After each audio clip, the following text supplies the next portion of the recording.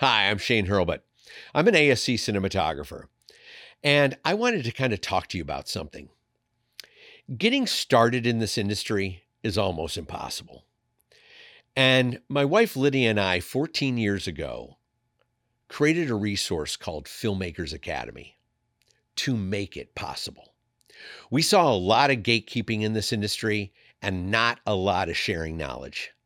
So we wanted to pull back the curtain, give you confidence, teach you all the necessary skills to be an amazing, successful filmmaker, and package it all on this online resource that you have at your fingertips, on set, on your phone, on your laptop, whatever it is.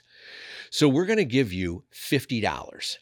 So if you go into the show notes, click the link, and hit the promo code FAPOD50, you're going to get $50 on your first year of an all-access membership.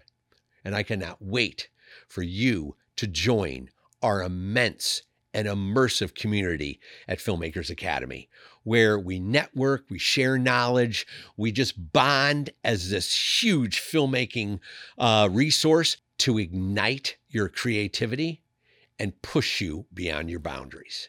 I cannot wait to see you in the Academy, and let's get to the podcast. Hey everyone, this is Brendan Sweeney, your host of Finding the Frame. In today's episode, we have cinematographer Brendan Uegama, CSC, here to talk about his latest nominations, Mike Tyson's miniseries Mike on Hulu, and also Drake's Falling Back, and a lot more. Stay tuned.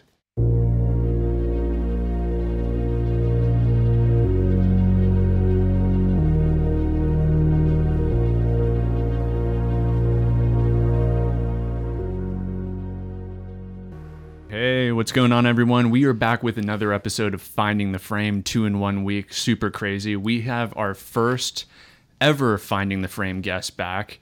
Another Brendan. We love Brendan's here. Brendan Uegama, CSC, cinematographer. You might know him from Mike, Child's Play, Truth Be Told, The Chilling Adventures of Sabrina, Riverdale, Moonshot. What's going on? It's great to have you back. Good to be here. Thanks for having me back. Yeah, it's been, a little bit over a year since you were first on the show. What's been going on with you? Keeping busy, doing my thing, you know? Yeah. But yeah, it's been good. I see you have some nominations. We have the Canadian Society of Cinematographer Awards coming up, and you were nominated for 2. Yeah. So one is, the 30-minute segment for live action television, and then you got music video for that one. The first one, it was Mike on Hulu, and then Drake's Falling Back, which both were with Director X, right? Correct, yeah. That's awesome. Are you super stoked for that? Yeah, it was good. It was a nice surprise to get those nominations, yeah. Yeah. I found it so interesting. We were just talking about this before getting into it, that their awards happen so late in the year for 2022. So do you plan on trying to get there? I hope so, yeah. My goal is to get up there. Yeah. It's nice that it is a little later. I think it's probably done strategically to be outside of the chaos of it, but makes it easier. Yeah, it's nice to get some nominations. I know that it seems like there was a lot of great nominations this year over at the CSC. Have you had the chance to keep up with any of the other work that's being done? Yeah, I mean, I know a lot of the people that have been nominated, of course, and talked to some of them, and there's a lot of steep competition and good work, and everyone's pushing boundaries right now. Yeah. And it's good to see. Is the CSC a pretty tight-knit group of cinematographers? Do you get to keep up with them quite a bit? I feel like the ASC members are always getting to meet up, go to the clubhouse, do stuff like that. Is it very similar with the CSC? I think if you're in Toronto, maybe it is. Mm-hmm. For me, I live here in LA, and it's a little harder. But there's a group of people that I see often enough and keep in touch with. And, the cinematographer community is still, we're all, Do they have a dope clubhouse too? I don't think there's any like the ASC. Yeah. If you haven't been to the ASC clubhouse, make sure to go to an open house because it is really cool. It's a really fun time to just be able to see all of the different filmmakers. And what I love about the ASC is how they open it up for younger filmmakers, those that want to be in a position like yourself or want to be like a Shane or whoever it might be, and to be able to mingle and just chat, talk about films. Yeah. I think that's really great to just have a community like that. Yeah. And I mean, it's history, Hollywood history. Oh, yeah. It's been around forever. And I remember the first time coming to LA, walking by it and just being awestruck by it. And it's cool. That's awesome. Well, let's just give everybody a brief overview. I know if you haven't had the chance, make sure to go check out Brendan's first episode. You can find it on YouTube or on the Filmmakers Academy platform. So, Brendan, I know you were born in Canada, right? Could you just give us a brief overview what it looked like coming up, and then we'll turn into some of your projects. Sure.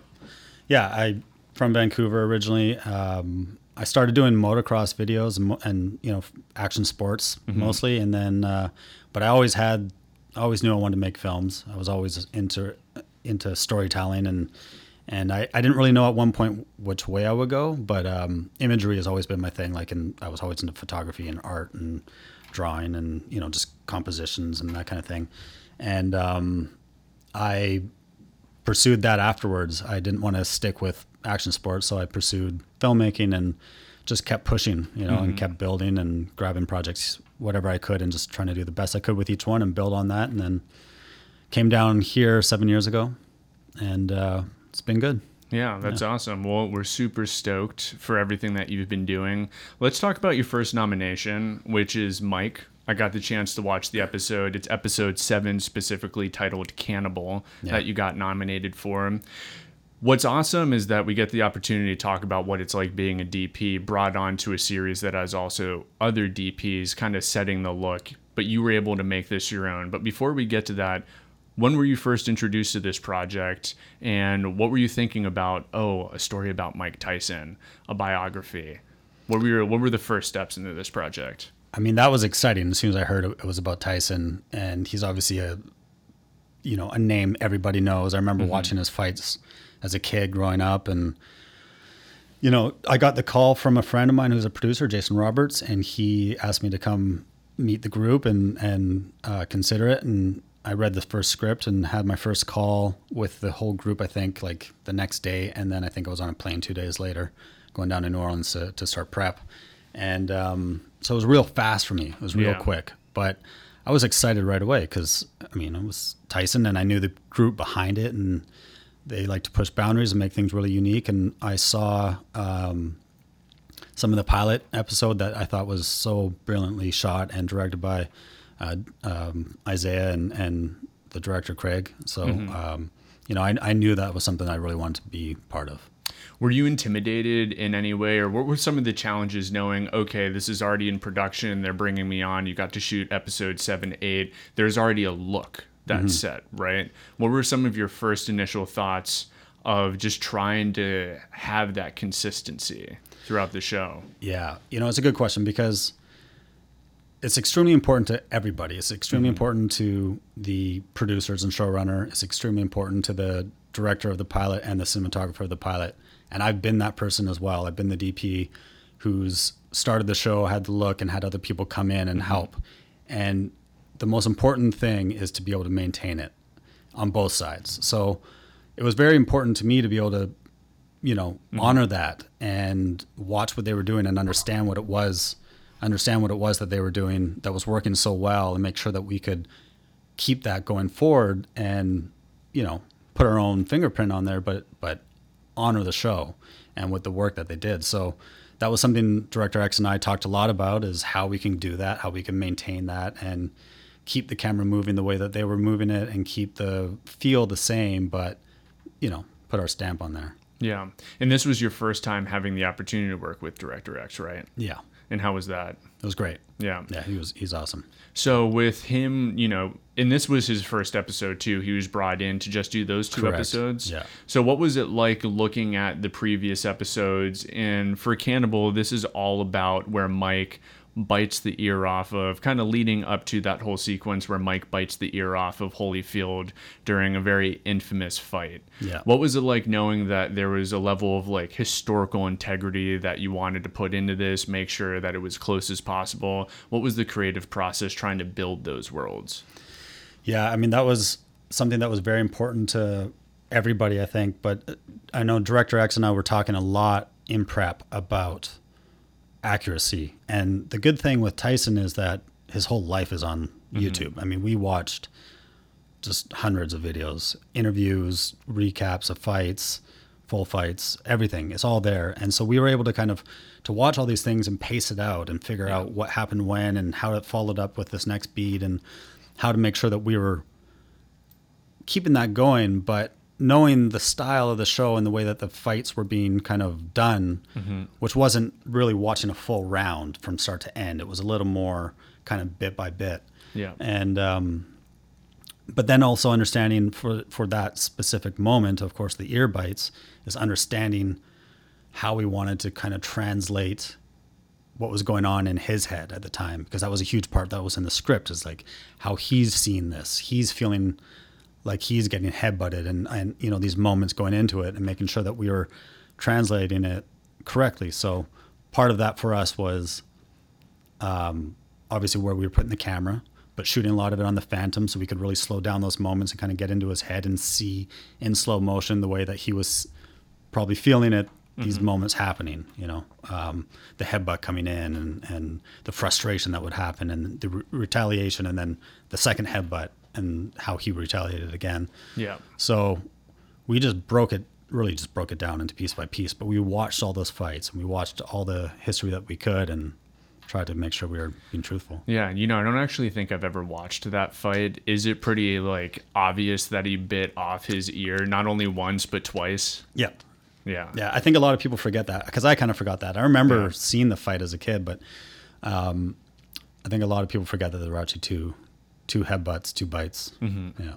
And what is it like working with a character that is so interwoven in just the pop culture zeitgeist, knowing that, you know, the film's built on this ego, this intensity, and it carries through the whole series. What is it like maintaining that? But even just compositionally, was there anything that you were given just in terms of like a rule book? We want to be able to show them in this, you know, like head to toe a lot. Or is there anything that you were trying to play with to really just establish Mike compositionally?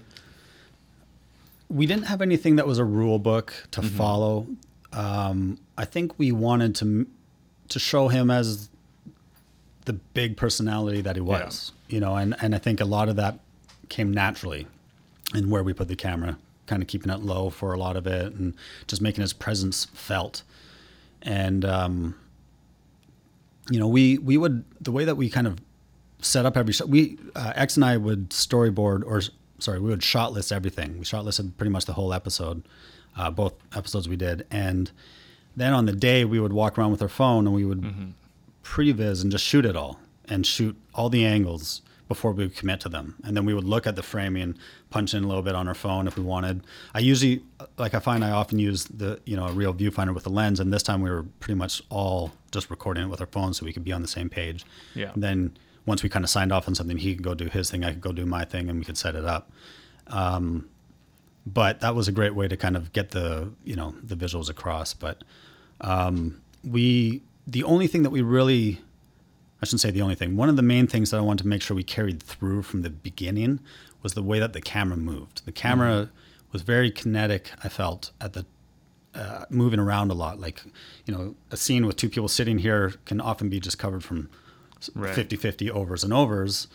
But in Mike, it probably would have started out in the hall and come rushing in and found us and come around. And so we wanted to make sure we could maintain that kind of energy and keep it going forward and just find these new elements and new ways that we could do it for our episodes. Yeah, and you really felt that energy, especially. I think it was a party or some situation where Mike and the significant other that he ended up meeting, when you established her, Mike came into the room and the camera wrapped around them. Yeah. And I thought that was really like, it set the tone, but it also showed the presence of Mike. Yeah. And I feel like that's exactly what you were talking about, having that camera movement follow through from the first episode. And is that something that you tried to do through episode 8 and then concluding it? Yeah, absolutely. Yeah. That's awesome. And in terms for the fight sequences, you know, that's choreographed, I'd love to know what the challenges were being able to shoot that. Have you ever done any type of scenes or sequences like that before? I mean, I've done enough fight sequences for sure. I've done, I've done a lot of fights and some boxing stuff. But what I always try and do when I'm working with fights and stunt choreographers, stunt coordinators rather, is working together, finding out what strengths they think they can bring to it, talk to them about the angles that we're thinking and how we can kind of tweak things, or how we should tweak the camera to work for the angle, and just all come together. And I really try to make sure that I'm listening to what they need, because they're also they're there for a reason. They know how to sell hits and do all that kind of stuff with the actors and work with them. So I want to make sure that I'm listening to that and then and can kind of contribute to it. Right. Or if I really need something, then we talk about it and they tweak it for us. And you were saying that the tools that you use specifically to get those slow motion shots were the Phantom, but what was the camera package that you rolled out with? So we were shooting everything on a mini LF, and we had the Cook full frame anamorphics. Is that what the whole show used? Yeah. Yeah. We had K35s for a little bit, but I think pretty much all of 95% of what I did was on the Cooks. That's really interesting. Yeah.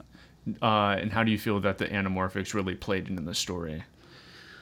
I thought they were great. It was actually my first time working with those lenses, and I loved them. And I actually ended up bringing them on to another show I did called Them, and we shot full frame, mini LF rather, and those full frame lenses. That's awesome. Yeah. And when you were trying to light these, historical events, were you going for a realistic approach of what it actually looked like during some of the fights or when he was in his training setting? Or did you get inspiration from somewhere else to be able to start planning that out? Yeah, we kept that a little, I didn't specifically try to recreate the exact look, which is generally a little more bright, flat. Yeah.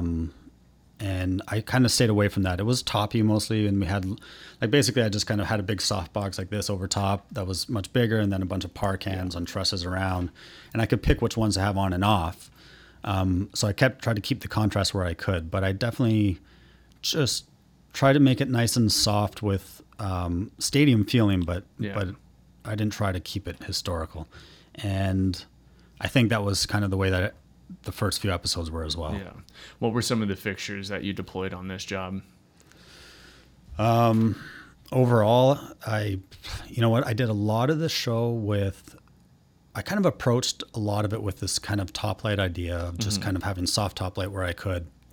So I didn't, so I did a lot of light mats. We'd glue them, we'd take them and we'd staple them in or screw them in or whatever to the ceiling above the actors, and we would just kind of try and hide them wherever I could. And it was really just about trying to make sure that they had these pools of light that they could walk into when we needed.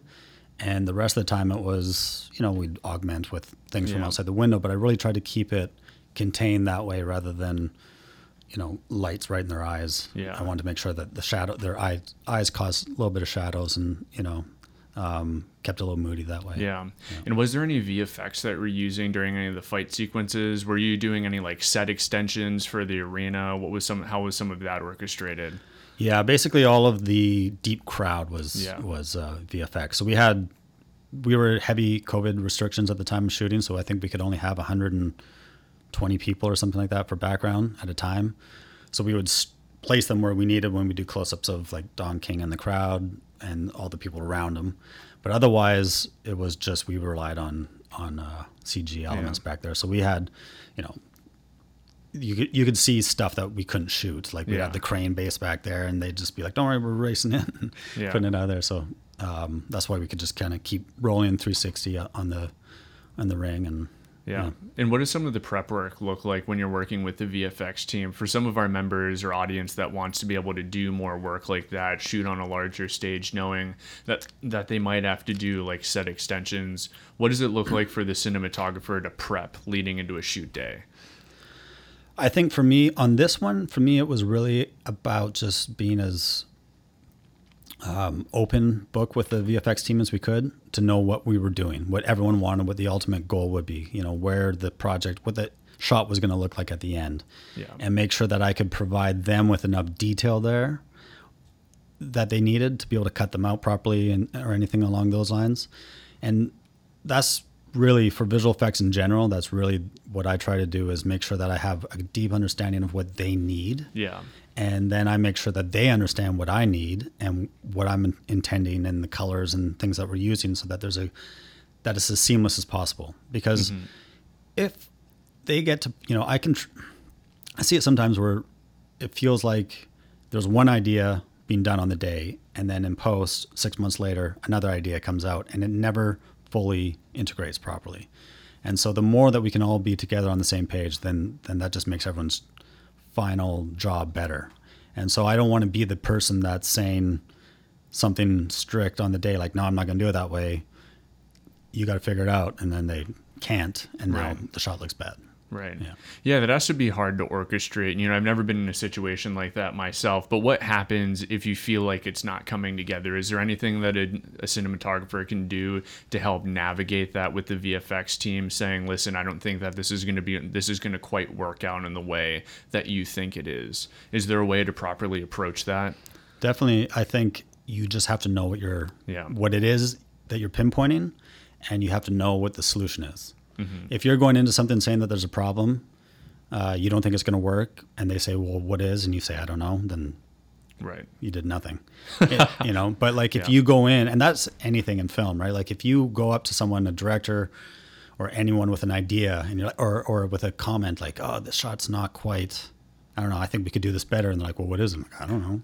It's not going to help. So anything like that, just know what it is, visualize it. You got to be able to visualize everything. That's what I try to do. It's like if I'm feeling something's not right, take a moment to yourself, think about what it is that's bugging you, and then think about what it would look like in your mind better, or how you can make it look better, and then translate that to people. Mm-hmm. And the more people can understand the way you're saying it, then the better.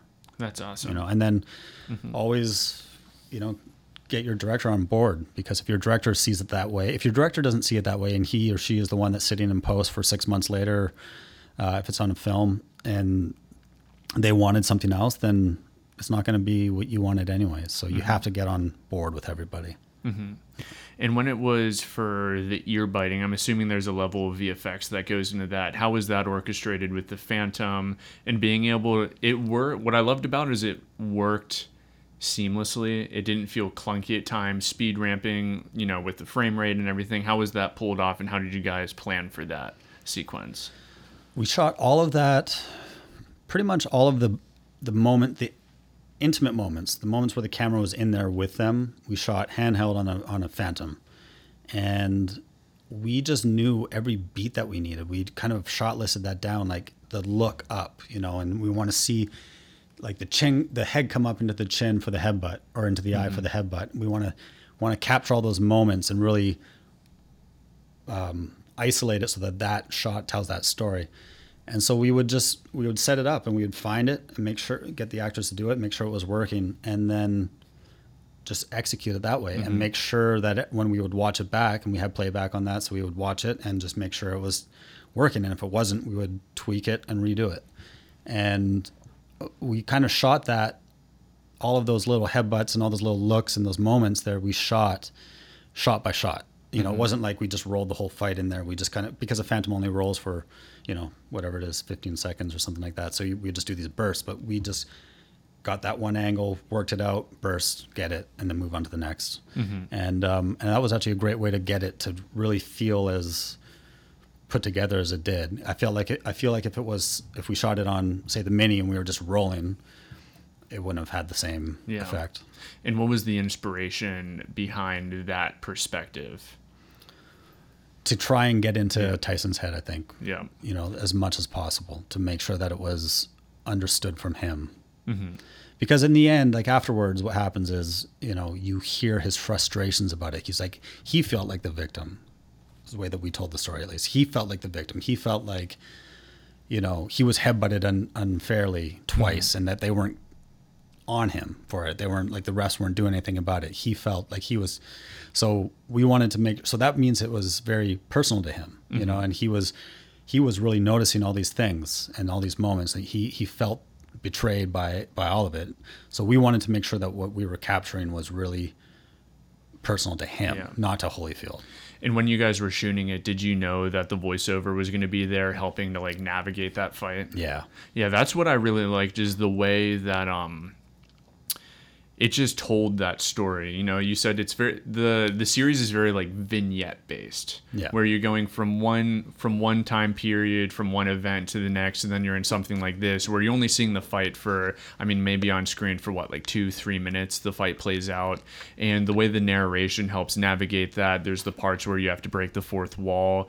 It was very seamlessly put together. Was the script always that way, or is that something that you and Director X tried to like put together yourselves? I think the script was always that way. It was always written with his voiceover in there, and it was always, they were very tight. You know, the scripts are very tight. Yeah. And what were some of the challenges just from this shoot? Was there anything that you walked into that you weren't quite expecting, or was the overall like shoot pretty straightforward? I mean, the overall shoot was straightforward to an extent. I mean, we had our challenges. We were in the height of COVID, so we had crews going down and things like that we had to deal with. But we had a great production team that kind of kept the ball rolling, and I'm sure they dealt with a lot more than I got to know. But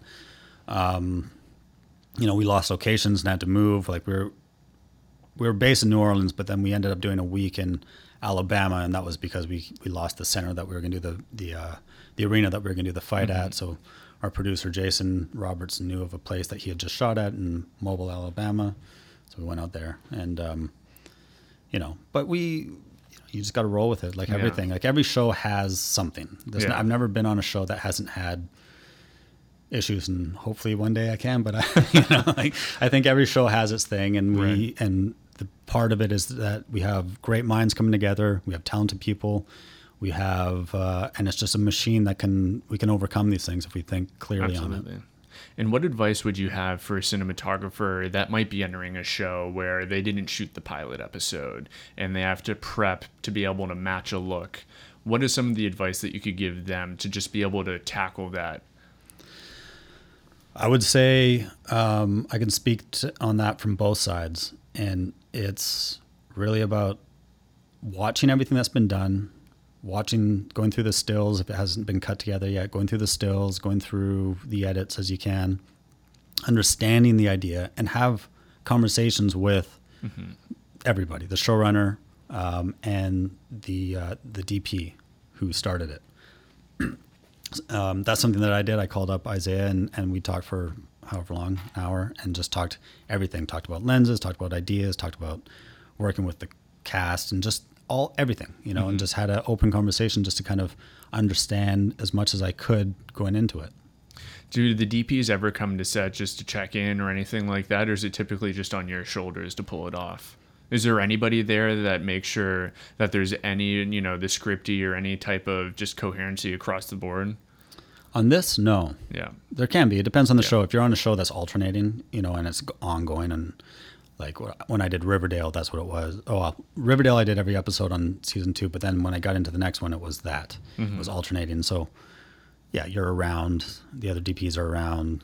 Script supervisor could be there. The script supervisor wouldn't say anything about the look or anything, but they'd be there to answer questions if we did this before, or if that's accurate to how it was shot last time. Yeah. But usually no. I think it's really on you as a cinematographer to make sure that you understand what was done, and to make sure that you're working that and working with that in mind, and being honest with it. Absolutely. Because and you can have, you know, the showrunner will let you know. They should. Yeah. And you don't want to get to that point. You don't want to have that conversation, because that means that you're not doing your job. probably not doing your job. Yeah. Considering this nomination, is there anything that you're really proud of with Mike? Is there a certain scene, shot, something that you're like, wow, I pulled this off, and now you're getting the recognition for it? You know, when I read the script and found out that it was the Evander fight, that was exciting. So I was just happy that we got to do that and highlight that moment in Tyson's life. And, you know, I think we pulled it off. I really like the way that it kind of cut together, and I'm happy with what we did. I'm really happy with the collaboration with X. So, yeah, I mean, the whole series had a lot going for it that I was excited about. So I was just happy to be part of it. Absolutely. And just with TV in general, this is always a thought that I have.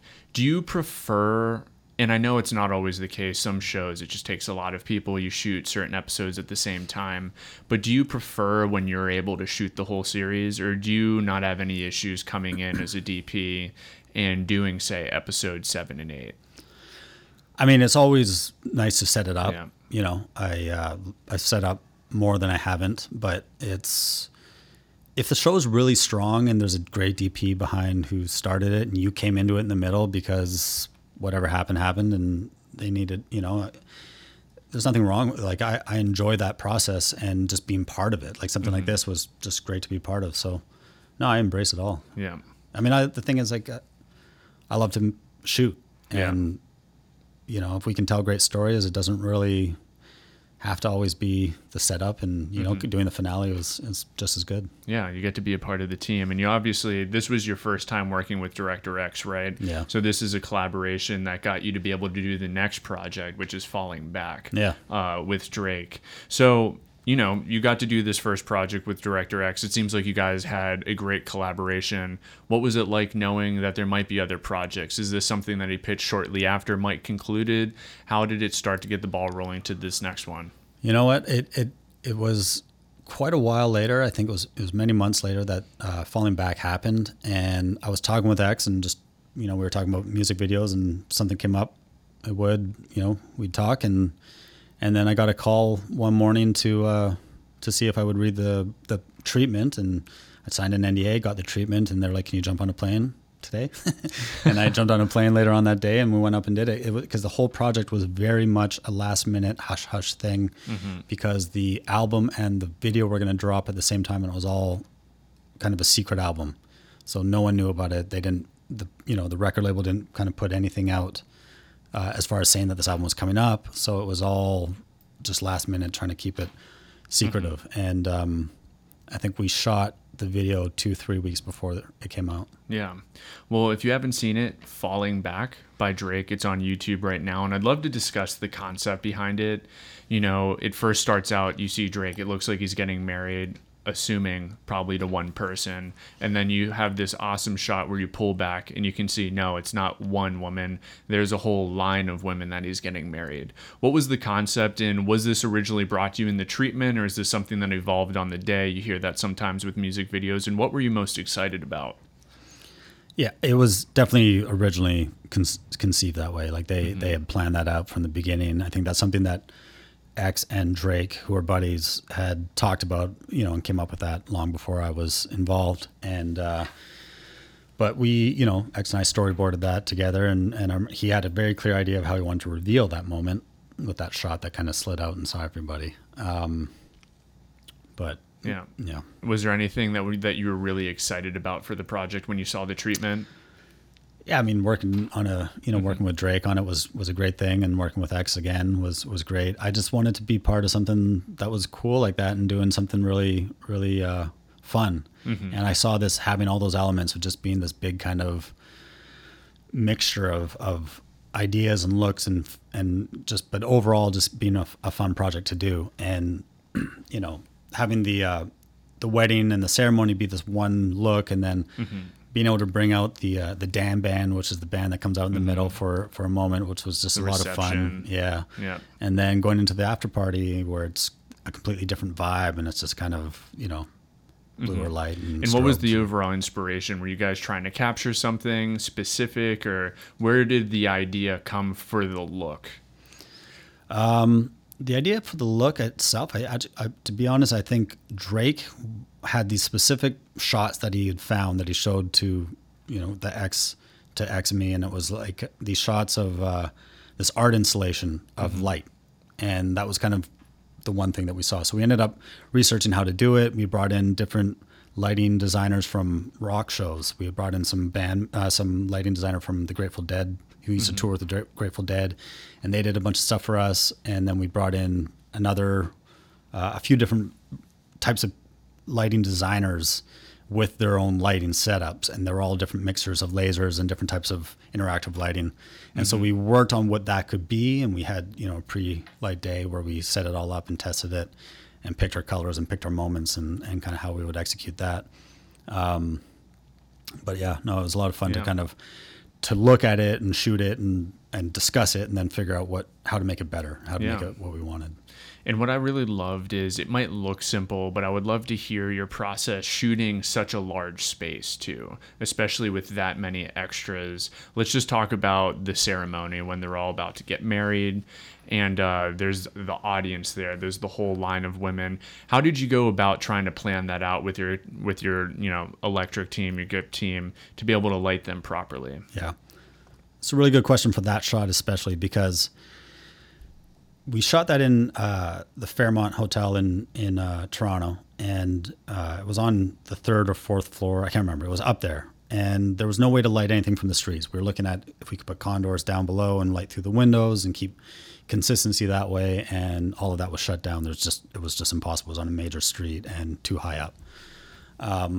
So I ended up putting big balloons in the ceiling. I think I had 2 of them, and then I ended up just adding HMIs all around. There was, I think, behind the audience, there was a like a little faux balcony, and I put HMIs up there that I could pop into the ceiling in the corner above the windows and let it kind of bounce back onto the lineup of the brides and Drake and his groomsmen.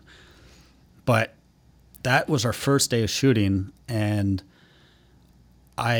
here's a lesson, is it because I remember not fighting, but I remember really pushing hard to make sure that I could have all those lights, all those balloons, and all that gear there. And they went for it, but it was a fight. And I remember, I think it was like we were supposed to get in there, I can't remember, 11 o'clock in the morning, something like that, or noon, or whatever it was. But that ended up getting pushed by many, many hours. So by the time we actually got to those shots, it was almost nighttime. And so we had to kind of think last minute how to accomplish that to make sure that it matched with the first. So we ended up doing the first shot of the reveal of all the women, and then the shot on Drake and all his men before lunch and before we lost the light. But then we had to go back and do that big wide, that crane shot you see pulling up where you see everybody. And the only way we could accomplish that at night was to hide lights that were hidden in the window sills. So I took as many flat lights as I could and I pushed them up in the window sills, and we had curtains just hiding the source itself. But if you look at the shot, you can see that there's light coming from there, but if you kind of see the glass itself, you can tell it's getting pretty dark out the window.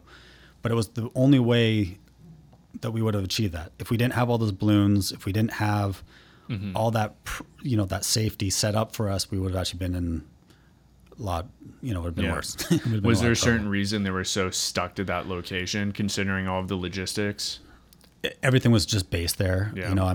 Everyone was staying there. It was just, that was our home base. That was the base for the party afterwards as well. We were just in the next room over. So yeah.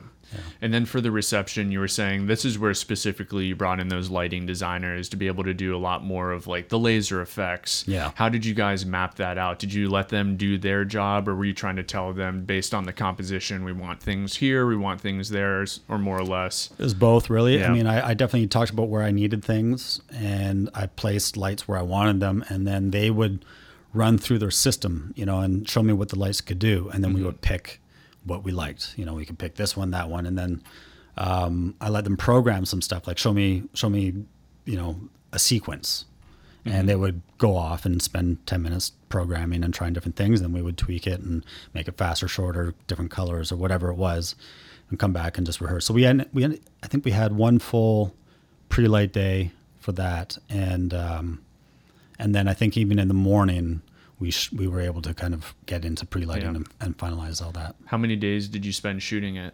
2 days. Yeah. 2 short days. There were long days for us working, but I think we only shot with Drake for like 6 hours a day, 7 hours a day. Yeah. And what is your thought process like going into a music video, say, versus a mini series like Mike? Does it change very much, or is it relatively the same for you? I think it changes a bit. I definitely try to make sure that I'm truthful to whatever project we're doing. Mike knowing it's narrative, and we have to make sure it makes sense narratively on a linear path, whereas music videos, you don't necessarily have that. But so the interesting thing about this video was the beginning we shot really like a narrative, in the sense that we set up a shot, we did that moment, we didn't run the whole thing. Because as if you notice, there's no to camera performance by Drake. So it's really just getting these shots, and we were just telling it narratively like that.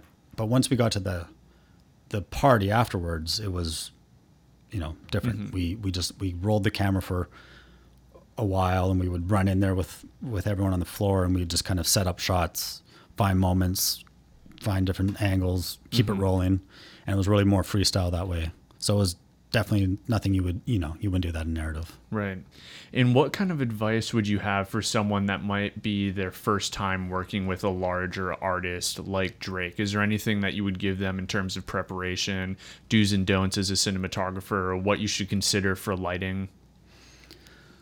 I think it's really just making sure you understand what their image is, and make sure you understand what they're trying to get across and not go against that. Yeah. And is there anything particularly with this music video that you're really proud of? I mean, I'm really proud of what we did in the time we had, and I'm really proud of the way that I think everyone looked. And, I think it was a lot of fun. I love the contrast of everything that we put in there, the contrast between the two moments, the timelines. And, we played around a little bit. We shot that on the Mini LF as well. We shot with Vantage 1s, and we shot with K35s. And why did you pick those tools? We wanted to really just make sure, so the Vantage 1s I use a lot for the opening ceremony, and I wanted something that, like, when those are wide open, they're so soft, and they're really bloomy and kind of just really pretty lenses. They have a look for sure. I mean, something that you don't want to, can't use for everything, but for this, it kind of felt right. And I remember at first I was shooting them around like a 2 or 1.5, and then as soon as I opened them all the way up, it just felt like the right thing for that. So we did most of that way. And then when we got into the reception and the party afterwards, we switched over to the K35s, something a little crisper, but they're lenses that I love. And they just felt like the right thing, to still have that kind of vintage feeling, but not nothing as bloomy as what the Vantages were giving us. Yeah, the Vantage is really nice. And what camera did you say you used? We're using the Mini. Yeah. That's awesome. So with this music video, you said the turnaround was relatively quick too. It was about 2 weeks before the album dropped and then the music video dropped. Did you know that going into the job, how quickly it was going to turn around? No, I didn't. I remember getting a link to the video like right the day that it came out, and I was like, oh, I'm not ready, Yeah. Yeah. Did you have a chance to be there for like the color grade or anything like that? I did, yeah. They did that here in LA, so I went to Company 3 and was there for a little bit of it, not all of it, but yeah. And how does that work for a show like Mike that has a set look? Are you involved in the color grade process at all for your like specific episodes? I was actually there on the same day doing both Drake and that, which is funny. For Mike, I was there multiple days, but I think the last day I also worked on the Drake video. But no, they definitely give whatever DP did that episode does the coloring there. But what I did, and what I hope most DPs would do if they're ever in that situation, is I said, make sure that it's the look of the show. I don't want to change that, but then here's my ideas. And here's how I want to kind of see this scene. But let's make sure that we're living in the world that the show should be in. And do you use, for a show like Mike, do they use the same colorist for each episode, or is it a different colorist? I'm pretty sure they use the same colors for each episode. I mean, who did both of mine was the same, Yeah, so that's interesting. So at least they have the idea going into it what to expect, and they're just getting your footage and be able to use that. I would love to know more about what the collaboration looks like between you and a colorist, what you come in ready with. Do you do any type of research or give them anything in advance to really just like prep before you come into the color bay? In general, or for this? Just in general. In general? Yeah. I mean, for my process is generally, I work really hard in the beginning of the show to set up the look that I want. And I work with a colorist at that time and the DIT, and we create our LUTs, we shoot some test footage, we bring it into the suite, we look at it, play around a little bit more, and we discuss what it is. And it's, we get to that through a bunch of things, which is just A, testing like that, and B, other images that are out there. And it doesn't have to be movies that are shot. It could be, and often is, but it could be still photographs. It could be whatever, something that we can talk about and look at. And then we just try things. And then once we find what it is, I try to maintain that throughout the entire shoot. I'm working with my DIT every day to make sure that what we shot that day is being, treated that way, treated properly. And then when I get into post, however many months later, into the color, I try to always, like, I find colorists often want to just start from scratch, but I try to make sure that before we do that, we watch everything that we did. We see the footage that we shot and how we treated it with the DIT. With the show LUT? Yeah, with the show LUT. And that we are, being as truthful to that and understanding why we did that. Because often what happens, I think, is like, you get into post and you're not in the environment anymore. You're not talking about the scenes specifically, heavily, all day long with the people you're making it with. And you might just be like, oh, the shot looks cool if we add a little teal to it or something, or whatever that is. And but you get out of the intent behind why you did that in the first place. So I think it's very important to always make sure that you're watching it the way you did it first, keeping it that way if that's what's still right. And if not, then at least you have that base, and you know where you came from and why maybe this new look works. But I always try to make sure that I come in as prepared as possible on both ends, at the beginning and at the end, with everyone who's touching the color, so that they know what I want. Yeah, you definitely would not want to have a reinvention while you're in post. No, but it happens. Yeah, it happens, and it happens for scenes. Sometimes it happens because scenes are put in different orders. Like for a good example of that actually is Child's Play. We did the scene in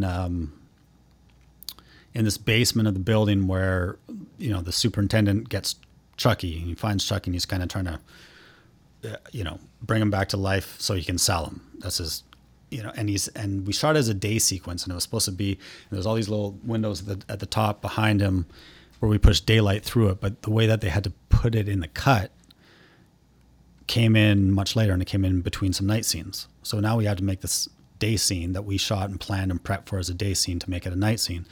So not only do you change the way that color feels, we had to make it a little cooler and bluer and bring it down, but then we have to change how the light on the inside reacts to that and complements that.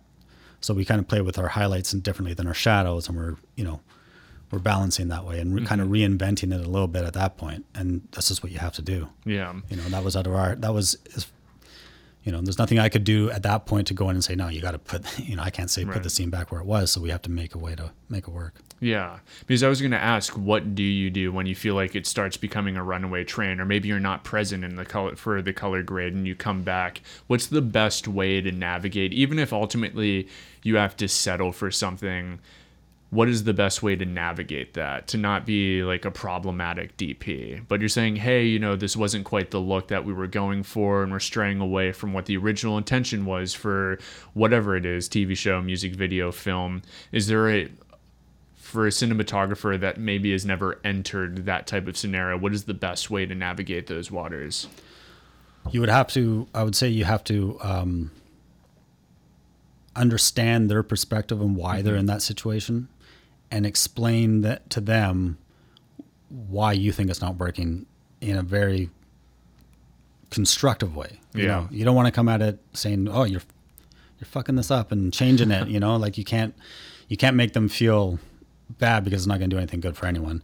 But you just have to talk constructively about it. And sometimes maybe they forget about those initial ideas, and they'll come back to it and they'll be like, "Oh yeah, okay, that was better. Oh, that is why we did that. That's right." But filmmaking is just such a collaborative art form that we all have to work well together. It's the only way it's going to work. The project's going to turn out good is if we all work well together. And headbutting with ideas and people is just not a productive way. Yeah. So I think, if you're coming in, but I will say this: if you're very strongly opinionated on something, speak up. Right. Just do it the right way, but speak up, because if they don't hear you, if they don't hear your opinion on it, and then it's done, show comes out later, you're talking about it with them, they're like, well, why didn't you say that in the first place? You don't ever want to get in that situation either. So you got to make sure that you speak up and your voice is heard. Right. And with these projects, right, they're two different ones. We have a TV series, then we have a music video. You've done feature films. Do you find yourself gravitating to a certain medium that you like best, or do you enjoy just participating in all of them? I kind of like to do them all. I mean, I definitely enjoy features because I love the idea of, a beginning, middle, and end where a project fully completes itself. But some series can be like that. Like, this last one I did was an anthology, so that has a beginning, middle, and end. And the way that limited series are now, it's just there's a lot of freedom there creatively. So, but I do definitely enjoy features. Yeah. Do you find it a bit harder with the pacing, not in the actual show, but in principle, a little bit harder for TV shows or TV series? Because you guys typically shoot a lot quicker than, say, a feature, right? Yeah. Yeah. Yeah. It's definitely faster. Yeah. I mean, the nice thing is on a bigger show and a bigger series, there's a lot of support there, meaning like you have a great crew, you have a lot of people. If you can get ahead of things, if people are thinking 10 steps ahead, you can really plan it out properly. And, a big show will kind of help support your vision as much as they possibly can within whatever limits they're in. But how much time do you typically get for prep on a TV series? it's however many days that episode shoots for. Yeah. Unless it's the first episode of the year. Yeah. So like the show I did we prepped for, I think, 4 weeks of prep for the first one, and then we shot for 11 days. And so, but we block shot. So it was, 22 days of shooting episode 1 and 2 together. And then, so that other DP came in and he prepped for that time. And so you get 22 days that way. But if it's just a one episode at a time, it's just your 10 days or 11 days. And how does that work? Explain what you were just talking about, block shot or shooting. Block shooting. Yeah.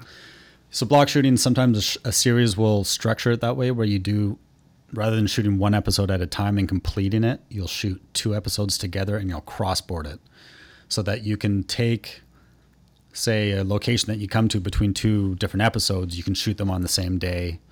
So you don't have to travel as much, and it just helps kind of keep the schedule a little bit more efficient that way. But at the same time, it also means you're shooting more out of order. Yeah. Because you might on one day you'll shoot some things from episode 1 and some things from episode 2, and then you go back the next day to episode 1 again. So it kind of helps. It kind of just makes that a little more difficult, a little more of a challenge. But we're used to that. I mean, we do that all the time, anyways. And what are some of the tactics that you use to just help stay organized? Is that really on your shoulders? Obviously, I know there's other people on the team that are probably helping to facilitate this. But do you find that you run into more challenges block shooting? Would you prefer doing it episode by episode if you could?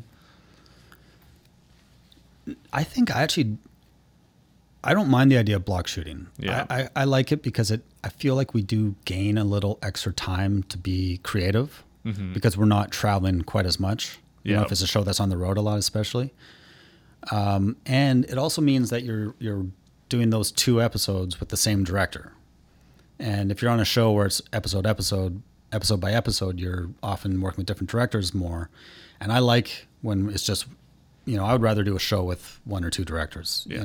It just makes it the entire thing more cohesive. Yeah. And so I don't mind that at all. And as far as planning it for me, there's obviously, the AD's scheduling helps a lot. And I've always worked really closely with the AD to schedule the best for what I need out of it. And I'll talk to them about that in prep.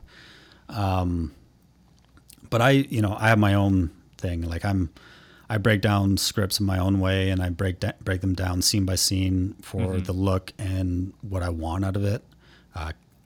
Lately, the last few years, I feel like I'm playing around with lenses a lot. So I'm always kind of keeping my notes of where I'm at.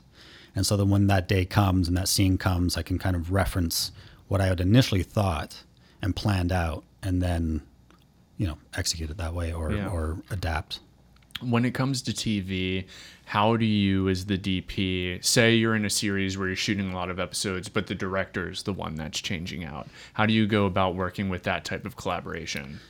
Yeah, that's something I did a lot early on, like in Riverdale. I did 22 episodes, and it was probably 18 different directors, 19 different directors. And that's a challenge. It's a big challenge because, every director will come in trying to make the best show they can. That's not, they don't come in trying to mess with your show, but you have to try to make sure that I take the responsibility, at least, right? In Riverdale, I took it very heavily of making sure that it was maintained. Mm-hmm. And if they were doing something, if I thought they were doing something that was completely out of the box from the show, I would talk about it. I would bring it up. I would say, this is my opinion. We should do it this way, or this is completely different from anything we've done. This doesn't feel like the show. And if they're really strict on doing it, then I say, well, let's also get this. Let's also do this kind of an idea, so we have the safety. That's a good note. Yeah. Yeah. And when I was doing Riverdale, it was early on, so it was like it was a challenge for sure to be able to kind of have those conversations with directors and make sure that they understood what I was after and that I was really trying to maintain the show. And I would always have these conversations also with my showrunner and say, like, do you want me to speak up? Do you want this from me? And they would pretty much always have said yes. And I would, Yeah. And what is the best way to navigate that? Say you've never been in a position like that before. What a really good note that I took was you say, okay, if we're going to do that, let's make sure to get this as just an alternate in the event. But how do you approach that without pissing off the director, knowing that, okay, well, it is the director that is going to like lead the charge with the actors and I am the DP. Is there like a way to just breach that and have that discussion? It's like everything we've been saying, really. It's like just going in and understanding their position, where they're coming in from. They're trying to make the best show they can. Yeah. And not being totally disrespectful of that. Just trying to understand it. And, sometimes like filmmaking is extremely intense at times. Like, you're working long hours, it's late, it could be 3 a.m. and people are short. Their attitude, people just get a little irritable easily, and you gotta, and you have to watch how you say it, because sometimes you might come across the wrong way, and it's it happens. But you have to hopefully find a way to not be like that. And the good thing with a show like, say, Riverdale, for example, Riverdale was our showrunner. Roberto brought me for that. Chilling Adventures of Sabrina, and another show called Katie Keene, and he was and actually we did another pilot as well, but he would always bring out a lot of the same directors. So he kind of, throughout the seasons, he kind of was able to find who was really working narrow it down. And so those conversations became less and less. Like you would understand, like, oh, Maggie's back or whoever's back. And you'd be able to have everyone knows what they're doing, and we trust everybody, and you don't have to have those conversations. But in the early times, it was it's a little rougher. But you just have to make sure that you're understanding. Yeah. No, that's really good notes. I always think about that when you see a show that has a lot of directors or a lot of DPs, how to maintain that coherency across it. And sometimes you do feel like it falls apart a little bit. And that's what I love when I see a show that has like one director, one DP. It seems like there's always something to be said. And it doesn't always work that way, It's not like the golden standard, but a lot of times you'll see that everyone can look back to like True Detective season 1 and be able to point, wow, look how well that went. And why do you think we don't see that as much in TV? Is it just because of how taxing it might be on those like individuals, or just logistics? Do you know why? I wish I had a better answer. I don't necessarily know why. I think a lot of it is the system has been around a long time. Mm-hmm. Directors are busy, going show to show, so they're not available for a whole thing. And I think unless they're running it, like really getting it going, like True Detective, Cary Fukunaga, like that was, his baby. I mean, it was an adaptation from a book, but I think he was really behind. He met the writer, and it was really, I'm going to trust you to make this, to Cary. And I think for the most part, it's not like that. They're just like, there's a lot of fantastic directors, but they're on another show in a month from now. So they have this little window they can fit in. And I think that's how a lot of it works. So that's why when you get, I think like with the thing I was saying with Roberto, he would get this group and he would just keep them throughout his shows. He could do that. He had enough shows going and they would go off and do other things, but probably the majority of their work was working with him for a while.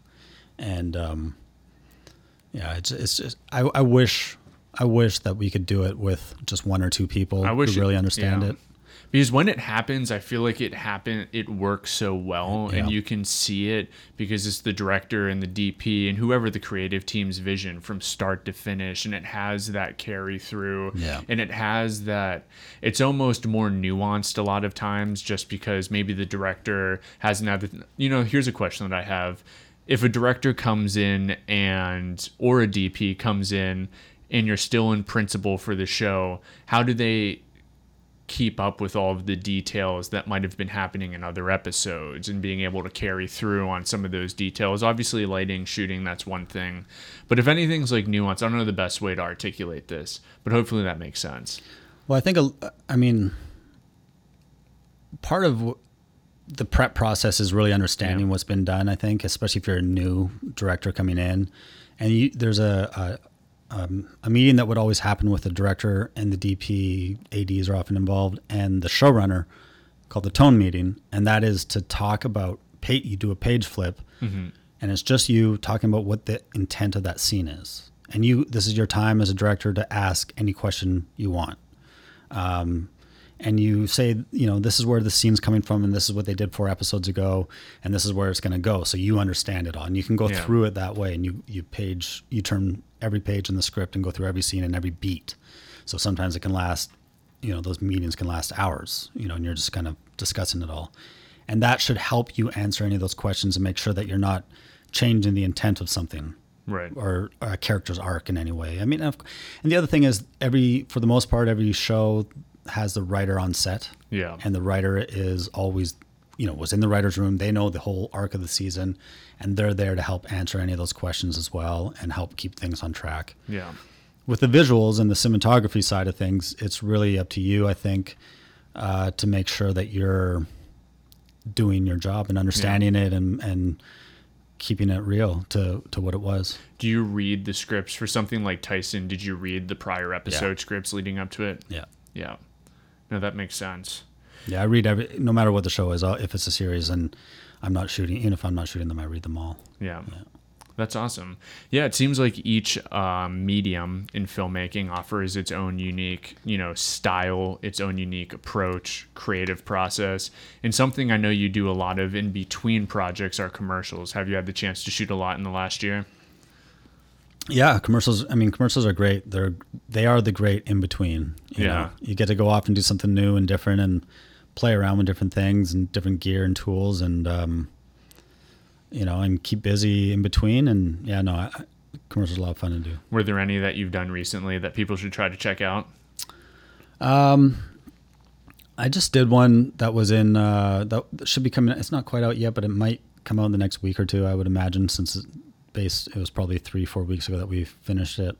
I was actually just for Chipotle, but we did all this stuff on an FPV drone, and we flew that camera around in a pretty fun way. Shot it all on a Komodo. Had a great pilot out. So.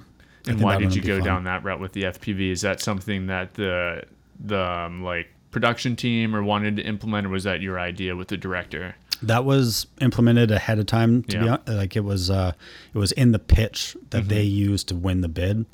And but it was a build on what Chipotle had done in the past with other spots where they were keeping this kind of live action thing that was one take going, but we just elevated it, and I think that was a big reason why I came. Yeah. And what were some challenges using FPV?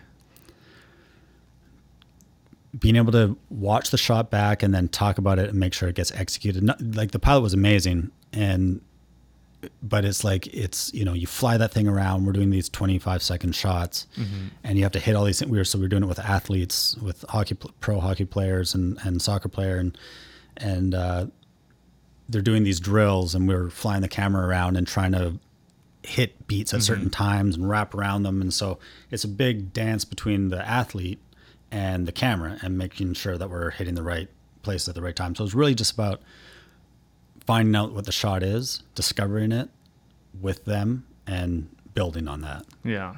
But it was, That seems hard. It is, but it's a ton of fun. Yeah. It was really cool because, I've worked with drones a lot on shows, but I've never worked with an FPV drone that way, where it was really like the pilot is his name's Alex, and he he he wins drone racing competitions, and he's like come in number 1 in the world, I think, for a few of them. And he did ambulance, like he was that kid that was discovered by Michael Bay. And so he knows what he's doing, and that camera moves in a completely different way from regular drones. Regular drones will just kind of hover more. They're really more stable and bigger, and they're not quick. They don't whip around like that and sharp. And this thing could spin and flip and do everything. And so it moved completely different from anything that, we were used to, that I've been used to, at least. Did you storyboard that? How did you guys map out the shots? I think there were initial storyboards as far as just the idea behind it, but really because they were all drills with the athletes, kind of, like the hockey player, he'd start with his puck, he'd kind of wrap around, do some different things and get up to the goal. And we would discover it with him. Like we had an idea, the director had an idea, but then we would see how he was doing it and kind of just build on it. And that's really what it was. And luckily we had, like in our tech day ahead of time, we would have a stand-in hockey player who could rough out the ideas that the director wanted.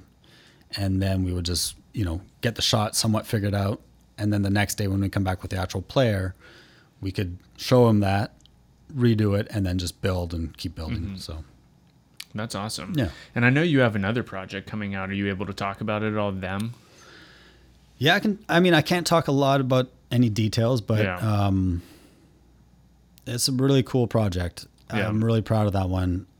It was my first time working with that group, our showrunner, Little Marvin, and I think we did some really, really cool, really creative stuff, really special work in there. Something I'm really proud of. I absolutely loved season 1. It's an anthology, so it's a completely different storyline. But season 1 I thought was brilliantly shot and written, and season 2 I was just really happy to be part of it. Yeah. We played around a lot. Like I'll be able to talk about it when it comes out, but we played around with lensing like I never have. We played around with like moving the camera in different ways and just really evolving the story with the camera work. Yeah. Lil Marvin directed one of the episodes, and that was one of my favorite collaborations I've ever had. And I can't wait till that comes out. Do you know when this comes out? It's supposed to come out in October. Oh, wow. Yeah. Well, you'll definitely be back for that. Sounds good. And for this show, is it an anthology by season or by episode? By season. Yeah. What was the first season about? I don't think I know anything about this show. Season 1 is it's on Amazon, and it's about it's a black family that moves into a white neighborhood in the 50s, and it's a very heavy storyline at that time, and it's about the horrors that are faced upon them and kind of inner demons and things coming out. And season 2 is a completely different story, but kind of has some of the same basic themes behind it. Yeah, that's awesome. That's really cool. Well, I'm super excited for that. Do you have any other projects around the corner? I have projects coming up that I'm going to be shooting soon, but we'll get into that sometime. Yeah. Maybe if I come back for them, we can talk about them. Absolutely. So what else is going on in your realm? We're just with the industry right now. I'd love to know, there's obviously a writer's strike potentially looming. And I feel like a lot of younger filmmakers don't know what to make of just a writer's strike, how it could potentially just affect them. What are your thoughts on just, the current state of film and where things are, and what are you hoping to see happening in the future? It's an interesting time because after the lockdown, everything exploded. Like there was so much content being made. There was all the studios were like catching up on things. So there was this big boom, and everyone was working. And this year it slowed down. And with the writer's strike looming, so many productions are waiting until it's over so they don't get stuck in it. And I've talked to so many different producers and directors and creatives about projects, and they're like, yes, we're ready to go once the strike's done, because we don't want to get stuck in the middle of it. So it's a very surreal time in that way. I know there was a strike. I can't remember what year it was, a long time ago, but like 2008 or something like that. And I don't know. Hopefully it doesn't last too long, and I hope that everyone gets what is deserved and what they need, but I hope we can, Yeah. I'll get back to work. How do you navigate this time knowing that things potentially might be on hold? Do you just continue trying to like foster relationships, check in with those that you collaborate, check in just as frequently as possible? Yeah. What would you say is like the best advice for people? I would say just that, really, like just, keep in touch with the people that you can and just let them know you're around and just make sure they know, your schedule and what you're up to.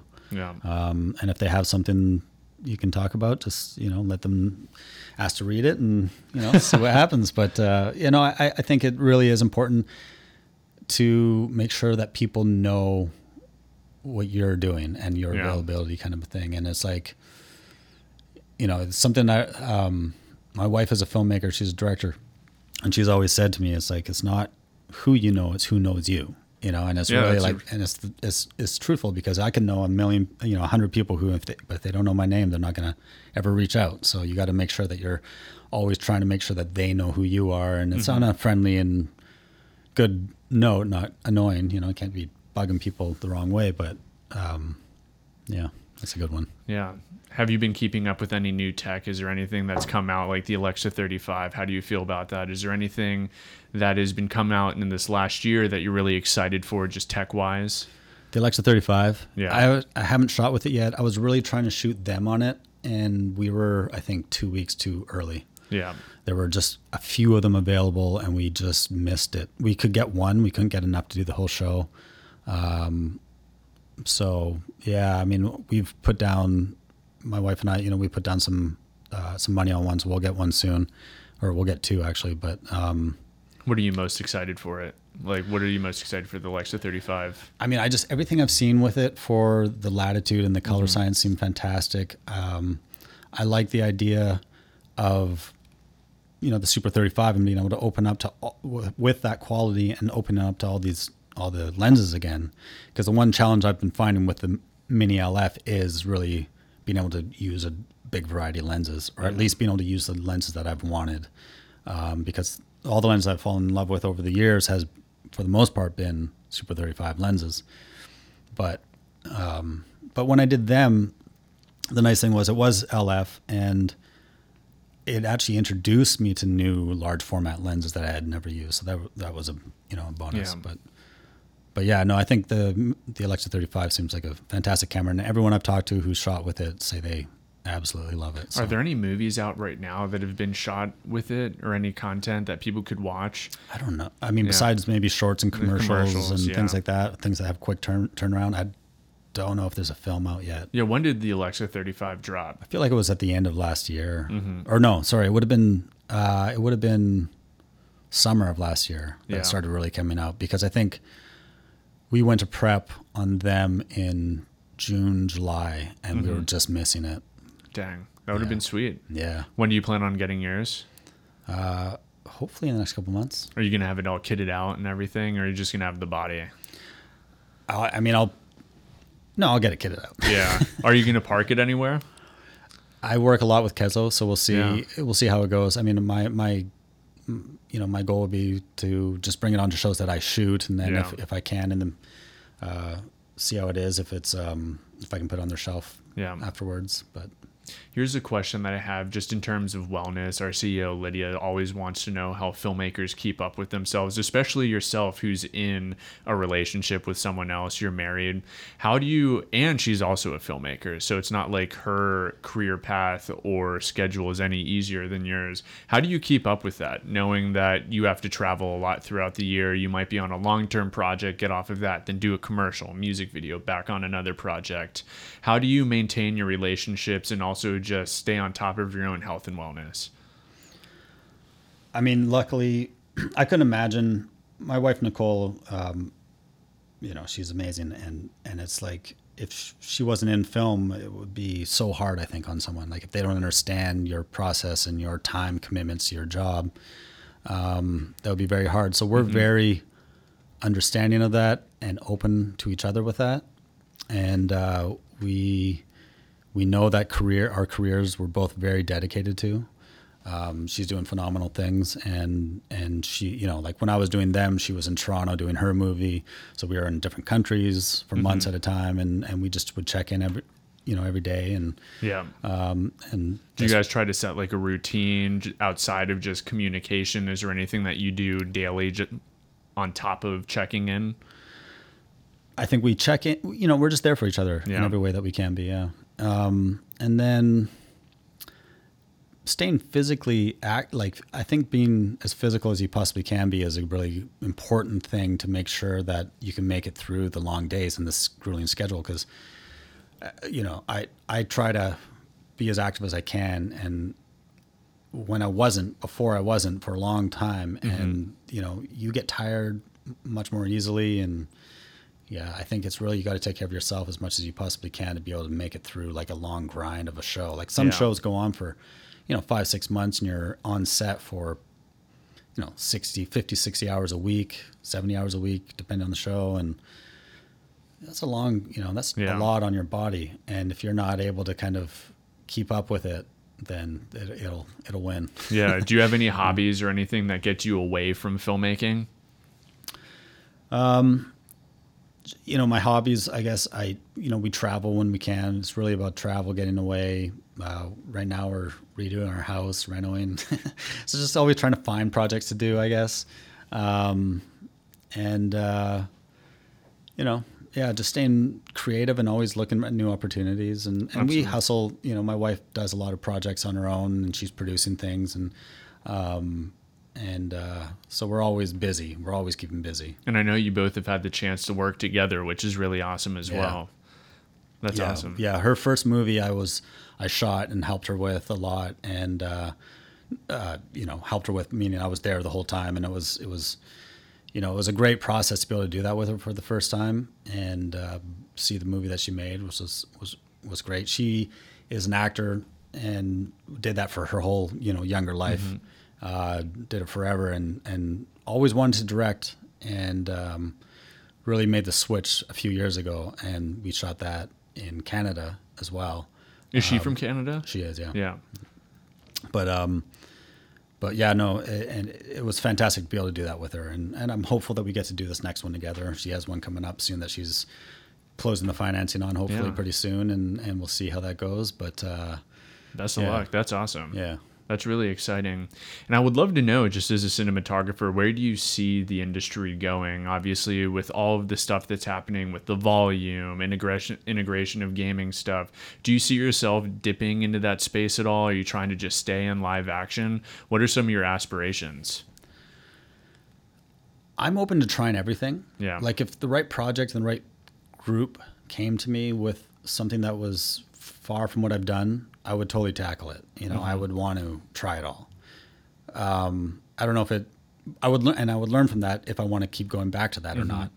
I don't want to ever say no to something, but I feel like I'm a traditionalist a lot. Like I love the process of filmmaking for what it is. I like practical filmmaking. I like to not rely on visual effects if you can. I like to, set up shots and, nice properly and just really tell the story with the camera. I find that the most rewarding is when at the end you know what it is, you've seen it. But there's so much new technology coming out, and like you're saying with gaming and different things like that, have you had the chance to work on the volume yet? No, I haven't worked on it, but I've shot with some LED walls and different, which is totally different. But and I don't like that nearly as much as doing it practical. Yeah, I just find I find now everyone wants to just do a car shot, like interior car work on a volume or on an LED wall. And I get it. You don't have to travel and it's quicker. It is. You can be in a studio and just bring the camera to the other side. It's not re-rigging it on a, hostess trays or on process trailers or whatever. But when you look at the shot afterwards, it is almost guaranteed to not have the same, like soul almost. Yeah, the same oomph as, like it's always real. When it's real, you get all those little like nuances in there. You feel the vibration of the camera on the car. You get the real glint of light passing from different things, and you can never replicate it fully, I don't think. I mean, I've seen some amazing work. Don't get me wrong. There's amazing work being done on the volume. Batman did some of the most amazing stuff I've seen on that, and Greg Fraser's one of the best of the best, and But from what I've done and what I've seen, I feel like if I can do a practical, I'm going to try and do a practical. Yeah. And it's just really interesting. I was talking to someone the other day about live action, and it was about, The Last of Us. I don't know if you've played the game or the TV show. And what's funny is every single episode I bring in gaming somehow, but they were talking about the future of live action and how it's going to be changing. And for example, how the TV show and the game are two separate products. And they were saying that a lot of these gaming companies see how they know there's always going to be a large market of people that don't want to play something or want to be a part of the interactive experience, but want to still be able to consume it. But they don't want it to have it be two separate products. And what they're doing is they're creating the cinematics, but now it's like a cinematic for the whole game rather than being playable parts. And they're going to deliver that as a show. And I don't know if you've had the chance to play anything like The Last of Us, or The Quarry is a really great example of this too. I'm just curious to what your thoughts are with just how technology is advancing. Actors' likeness can be retained without like aging, and now there's AI that's being used to create like images. It seems like a really wild landscape, specifically for cinematography too, where a lot of this stuff can now be generated or implemented in a way that, for better and potentially in large part for worse, could decimate the live action sector. That's a big one, but what are your thoughts on that?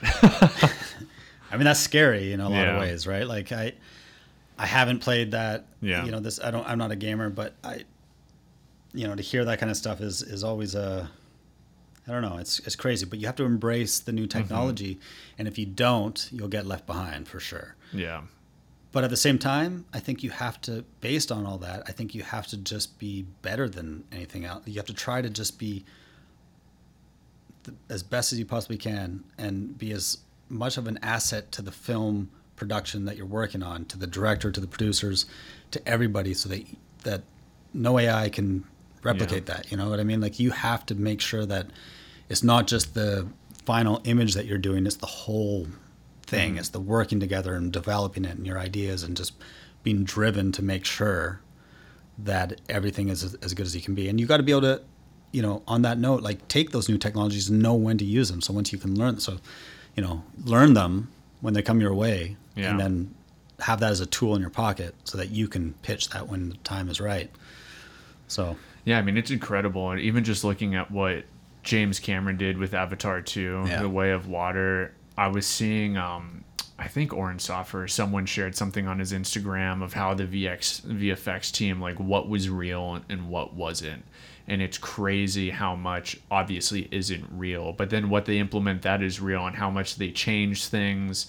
And it's crazy that we're at that point that technology is so accessible to be able to pull off something like that. Accessible meaning, like, obviously James Cameron accessible, but accessible in the sense that we're able to do it. Yeah. Yeah, I saw Shape of Water at the DGA theater, and he was there with his visual effects team talking about it, and it's pretty cool. I mean, they were talking about how, like, those performances you see, it's the actual performance. It's not made up. Like, we took every nuance of their face and were able to kind of map this back on, or however they technically did it, but, like, that is their performance, and it's pretty cool. I mean, that movie looked like, I'm generally speaking, I'm not a huge, like, sci-fi fan. Like, I mean, I like sci-fi, but I'm not a huge one of whole new worlds like Marvel, and those projects are interesting. But The Shape of Water, completely, I was into it. I loved it. I thought it was a great experience to watch that movie in 3D. It was like the only project I've seen in 3D that I think I really liked. Yeah. And I think the last one I saw in 3D was the first one. Yeah, they really don't do 3D movies anymore. Yeah, it was a gimmick that just never seemed to really work. I mean, I think putting the glasses on, and they never quite, I don't know, it's annoying. The colors everything seems a little off, and but that seemed really, really good. What are some of the resources that you use to just stay educated in the industry, whether it be new tech or just to always stay learning? I feel like that's a really important part for anybody in film, whether you're a director or a DP. What are some of the things that you do? I think, I read a lot about what's coming out and what other people are doing, but shooting commercials is a great way, and music videos, just being able to try different tools and just experiment with it. And, if you can, go down to the rental houses and see what they have, and just really just research as much as you can. Yeah, there's definitely a lot of amazing resources out there. I remember for me, just reading American Cinematographer was huge. Yeah. When I first picked up American Cinematographer, it was like a different language. When I would start reading, I was like, what the hell is like a T-stop? What is all of this? What is that? But the more I consumed it, the more I started to understand the language and what they were trying to get across, and hearing, you know, all of that. I think it's really important. Yeah, the American Cinematographer magazine is fantastic. I mean, if you're not reading it and you're into cinematography, you really should be. Does CSC have a publication? They do, yeah. Yeah. How is that? It's good. Yeah, it's good. I mean, they cover, a lot of the same projects at times, but no, it's great. I mean, any kind of resource, like the British Cinematographer has a great magazine, and I'd just check them all out if you can. If there's someone, and the nice thing about the cinematography magazines, if you're into cinematography, is obviously they're talking technical, but they're also, you'll find a lot of these cinematographers talking story-wise as well. And that's what I think is important, is to make sure as a cinematographer you're not you understand the technical so much, but you got to make sure you're storytellers. Yeah. So be inspired by those people that are expressing themselves through story and knowing the technology, but making sure they're true. And that's the thing I was saying before, like being a true asset really is coming down to being a storyteller and making sure that you're supporting the story. That's a really good note. Yeah. Well, we're going to open it up to some questions here for those that are watching.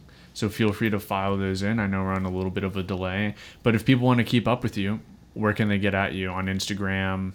What is your Instagram handle? It's just my name, at Brendan Uegama. Yeah, I'm on Instagram quite a bit, and that's really it. My website as well. But yeah, definitely make sure to check out his work. Mike, it's on Hulu.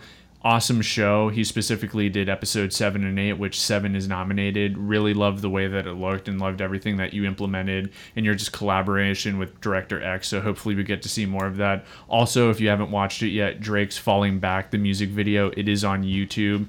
Really awesome piece as well with Director X. So hopefully those nominations go well and we get to see you take home some awards. That would be super exciting. It'd be fun. Yeah. When is the award show? Is it May 5th? It's May 6th. May 6th. Yeah. Do you know if they televise that or if it's anywhere people can watch? I'm not sure. Yeah. I'll find out. But well, best of luck. Yeah, thank you. I'm sure that I'm sure online somehow you can follow it. Yeah. That's exciting. Well, Dave, let us know if there are any questions. We got our first question in. Comes really far away from you guys. Comes from Kurt, who's standing in the room with you. He's our camera operator. Kurt always starts us off at the top of the day. Brenda, could you share with us who are some of your role models and some of the filmmakers that you look up to that you find inspiration that leads into your work? Well, I get inspired by a lot of different types of filmmakers. I think I get inspired by anything that really speaks truthful to me. And people that are really pushing boundaries. Of course, I have a few favorites, like, or people that I really follow. When it comes to cinematography, I'm really taken by Greg Fraser's work and Deacon's work. I find them making some just amazing things, amazing imagery, great storytellers. And directors and filmmakers, it's a variety. It's really like I like a lot of the greats.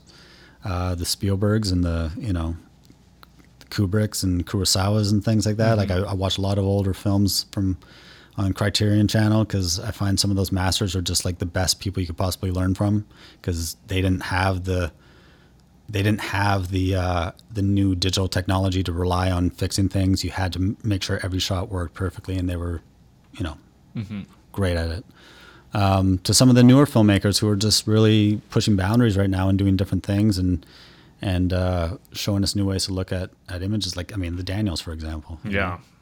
They were great. Yeah, I loved Everything Everywhere All at Once. I even loved their first film, Swiss Army Man. Swiss Army Man's so fun. It's so good. Yeah. Think about that voice. That without them, before that, like, imagine pitching that 20 years ago.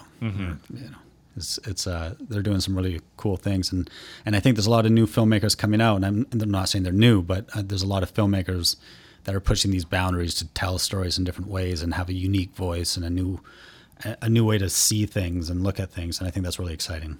Has there been anything specifically, maybe recent, that you've watched that really blew your mind outside of like Everything Everywhere All at Once?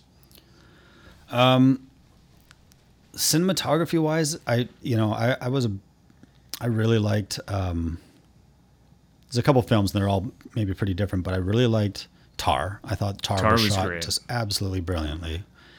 And I loved Blonde. I loved the way that Blonde was shot. I think it was one of the most original, and it's just beautiful, frame by frame.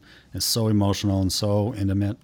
I think Chase did an amazing job. He's incredible. I love all of his work. But that was personally my favorite shot movie of last year. There's just something about his perspective, the way the camera moves. And sometimes it feels intentional, unintentional.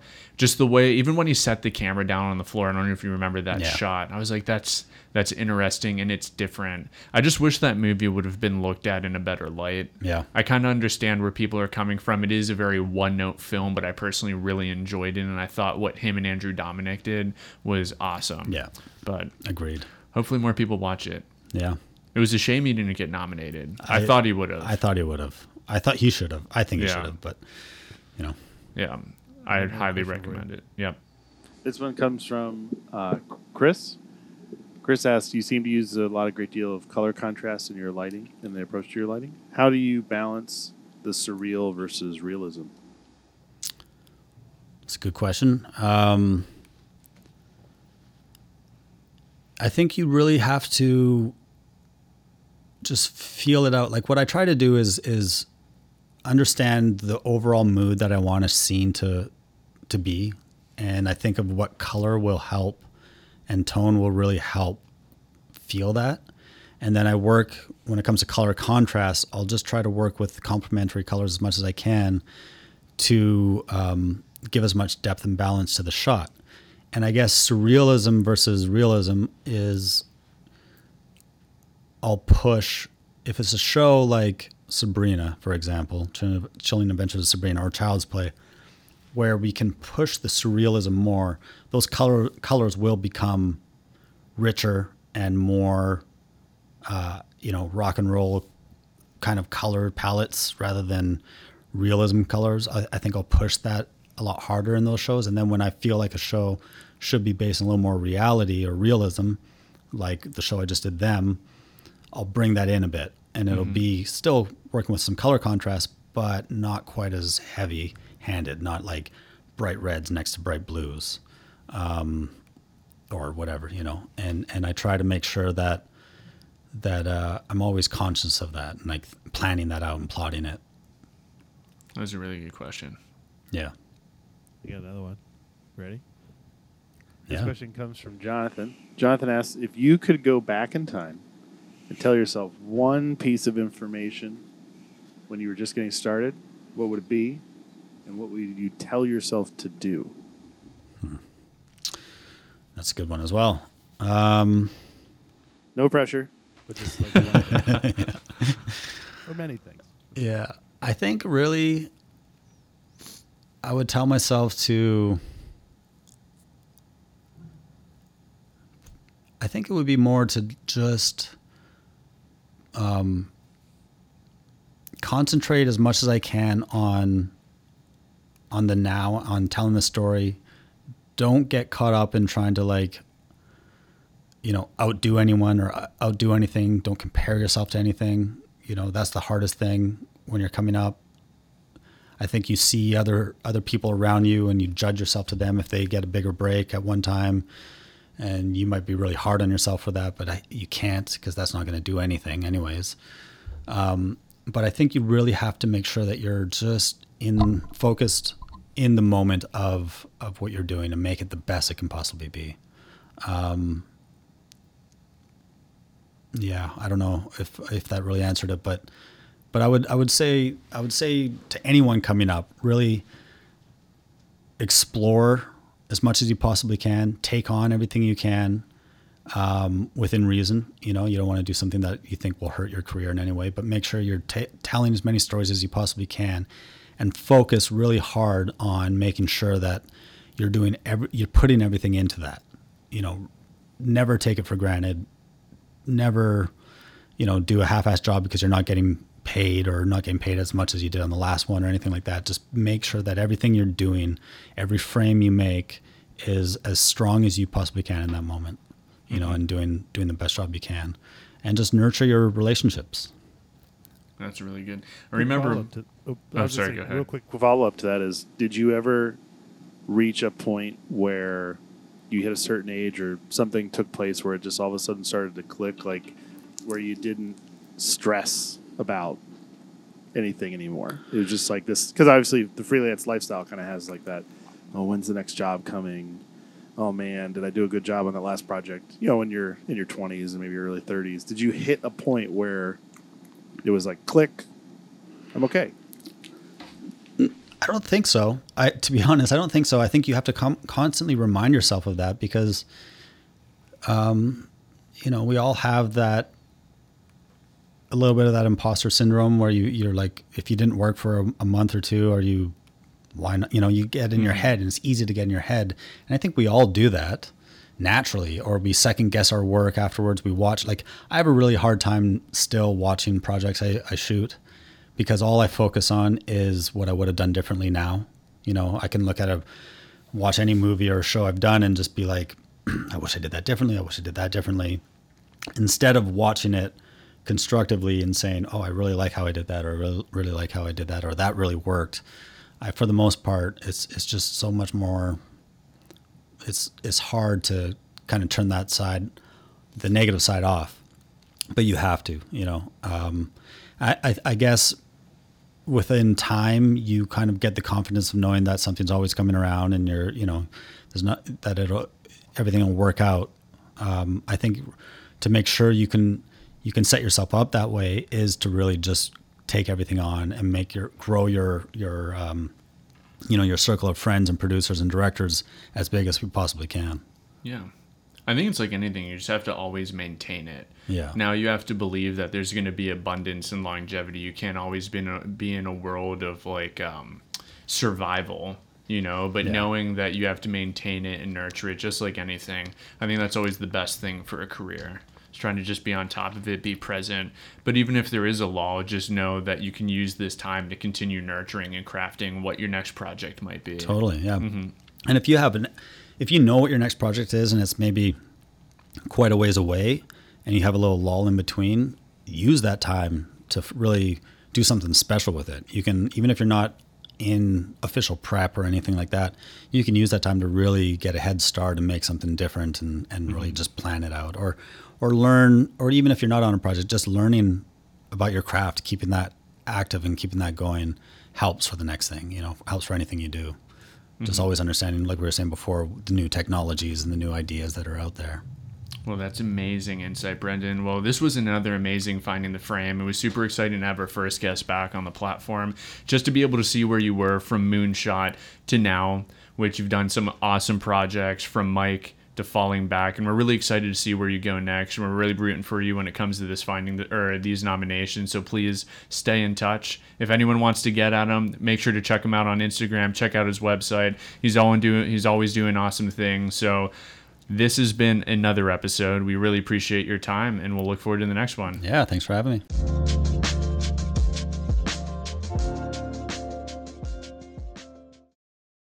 Hi, I'm Shane Hurlbut, and I'm an ASC cinematographer.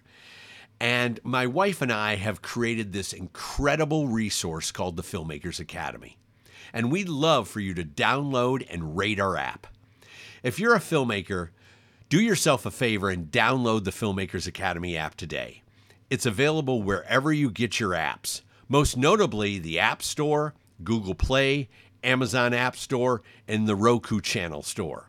The app includes everything on the platform for all access members, and from content to community and coaching opportunities, everything you need to master your craft. So download the app, and this is the most important part. Be sure to rate it.